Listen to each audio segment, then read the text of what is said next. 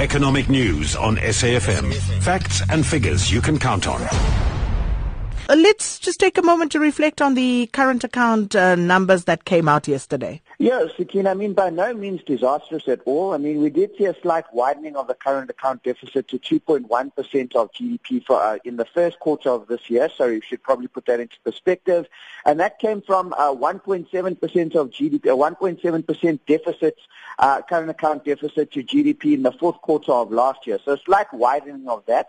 Although if you look at the trade numbers, Sakina, we still recorded a net surplus in the first quarter in terms of the trade numbers. That's basically purely the amount we exported less the amount we imported, and that number still came in at about a 57 billion rand surplus. So, that could be indicative of two things. One, global demand is actually held up quite good into an economic recovery, and as a result of that, exports from South Africa have held up quite well. And two, it's a very weak local economic picture has resulted in very subdued imports from South Africa from the rest of the world for South Africa. So, Sakina, all in all, the trade numbers remain quite positive. If we go back 2 years or 3 years or so, the trade deficit as well as an overall current account deficit was a major headwind facing the rand. And we saw the rand coming under severe pressure because of dual deficits we're running in our economy.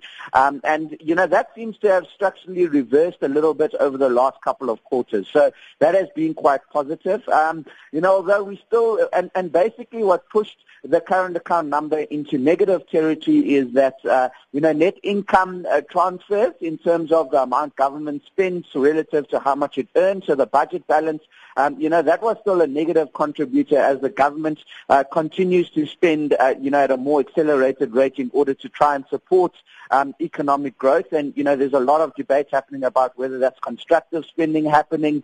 And there's also, there was also some issues around, foreign account transfers. So, and the deficit that contributed to the current account deficit, given the amount of foreign selling we've seen on in the equities on the JSE. So, Sakina, all in all, not really a market-moving number, but the takeaway from it is that the trade numbers are still positive. The government is still spending more than they're earning in the first quarter, and the net foreign inflows into our financial markets on a net basis are still negative, although being offset slightly by inflows into our bond market. So all in all, 2.1% and a deficit relative to GDP. And Nadir, looking at the UK, diverging fortunes there? Yeah, Sakina, if we compare the UK relative to Europe, I think this is quite an important relationship to take hold. And, there's been a lot of interesting analysis done in terms of the investors' perception of risk in the UK relative to the rest of Europe. And, one popular measure that's been used to measure these diverging fortunes is the yield spread between Italian and German government bonds and what that's been doing, and that's purely a measure of risk sentiment within Europe. And then the other popular measure that's being monitored is the euro exchange rate versus the British pound. And what we've seen more recently is a very strong appreciation of the euro against the British pound. We're talking about coming off about 75 pence. Rather, should I say, versus to €1, and we've seen that come all the way up to 85 and closer towards 90 pence per euro. So we've seen a very drastic strengthening of the euro against the pound, and that's really been on the back of diverging political fortunes. If we look at Europe, there's still a lot of uncertainty about Brexit.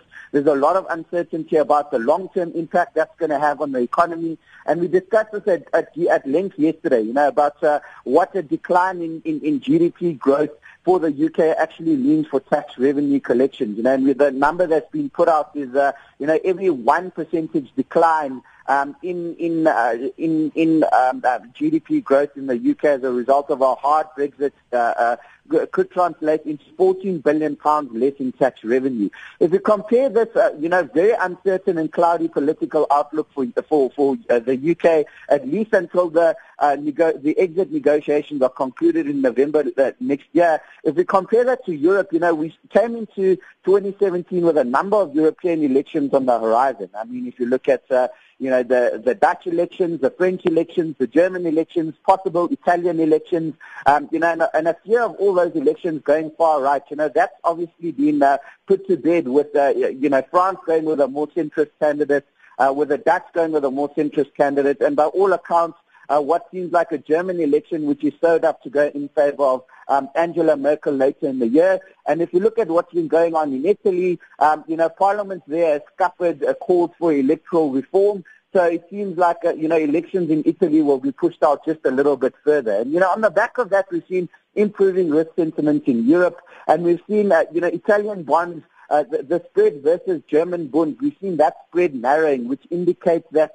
there's more risk appetite in Europe. We're seeing the economic growth numbers drastically improving. We're seeing inflation numbers heading in the right direction. And we're pretty much seeing the opposite in the UK as there's all this uncertainty around Brexit. So, Sakina, it seems like improving fortune for Europe versus, the very uncertain outlook for the UK. And we've seen that play itself out in financial markets. Well, we'll leave it there for this morning, Nadir. Thanks so much. Nadir Tokan, investment analyst at 274 Investment Managers.